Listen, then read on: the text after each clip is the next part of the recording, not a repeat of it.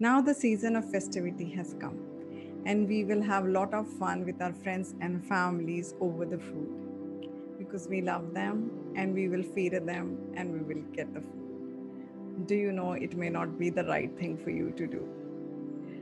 Namaste, goddesses. Welcome to yet another episode of Planet Aphrodite with Meena. So, in today's episode, we are going to talk about something that is so rampant in our society, across cultures and nations, actually, that whenever there is a holiday time or a festival time, we tend to make a lot of food and share it with our loved ones. That's how we share our love with them.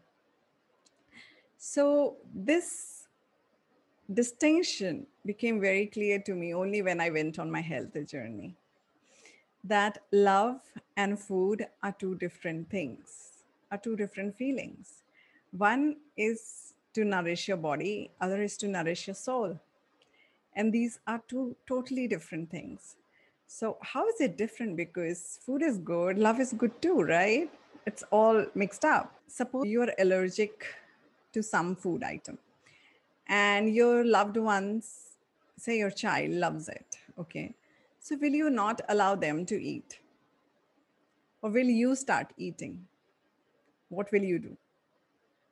None of the above, right? You will let them have what they are having and you will not have because you're allergic to it. In that sense, you can relate, okay, this is not good for my body, so I should not be having it.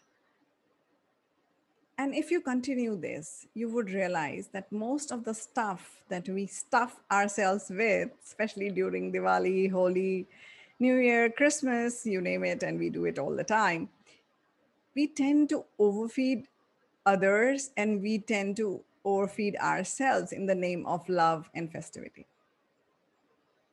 So, this Diwali, what I'm requesting you to consider is be mindful of what is going inside your body because finally you love your body.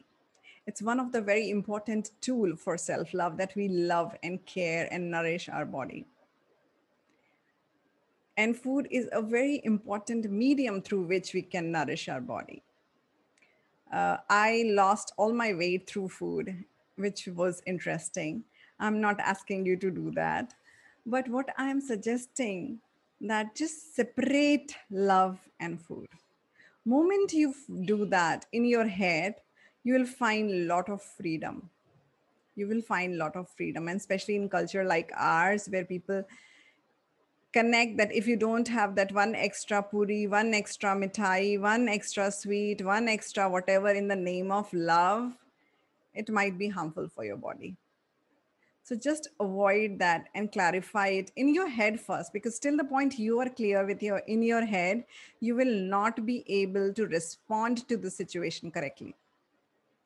So I will give you one example of mine. It's a little too extreme. You do not have to follow it. Do it under the expert guidance as they advise.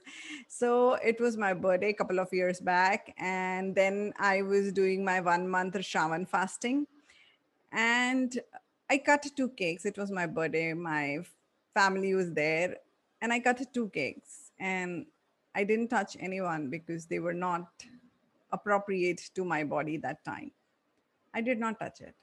Did I love them? Yes. But was my food different? Yes. Was it my birthday? Yes. Did I have all the rights to celebrate my birthday? Yes, I did my way. And I had salads with chutney. That's all I had. So, food is food and love is love. Moment you make this distinction very, very clear in your head, your life is sorted in many, many ways. Wish you a wonderful year ahead. Wish you a great Diwali. May you all stay safe, all stay happy. And tomorrow is World Diabetes Day as well. So this could be a very useful tip for that as well. That what are you feeding yourself? It's if your body is your temple, what is it that you're offering to your body? And with that thought, goddess, I wish you a great year ahead. Stay safe, stay sane, and just a gentle reminder, increase the dose of self love because self love can cause miracles. Bye bye. Take care. Namaste.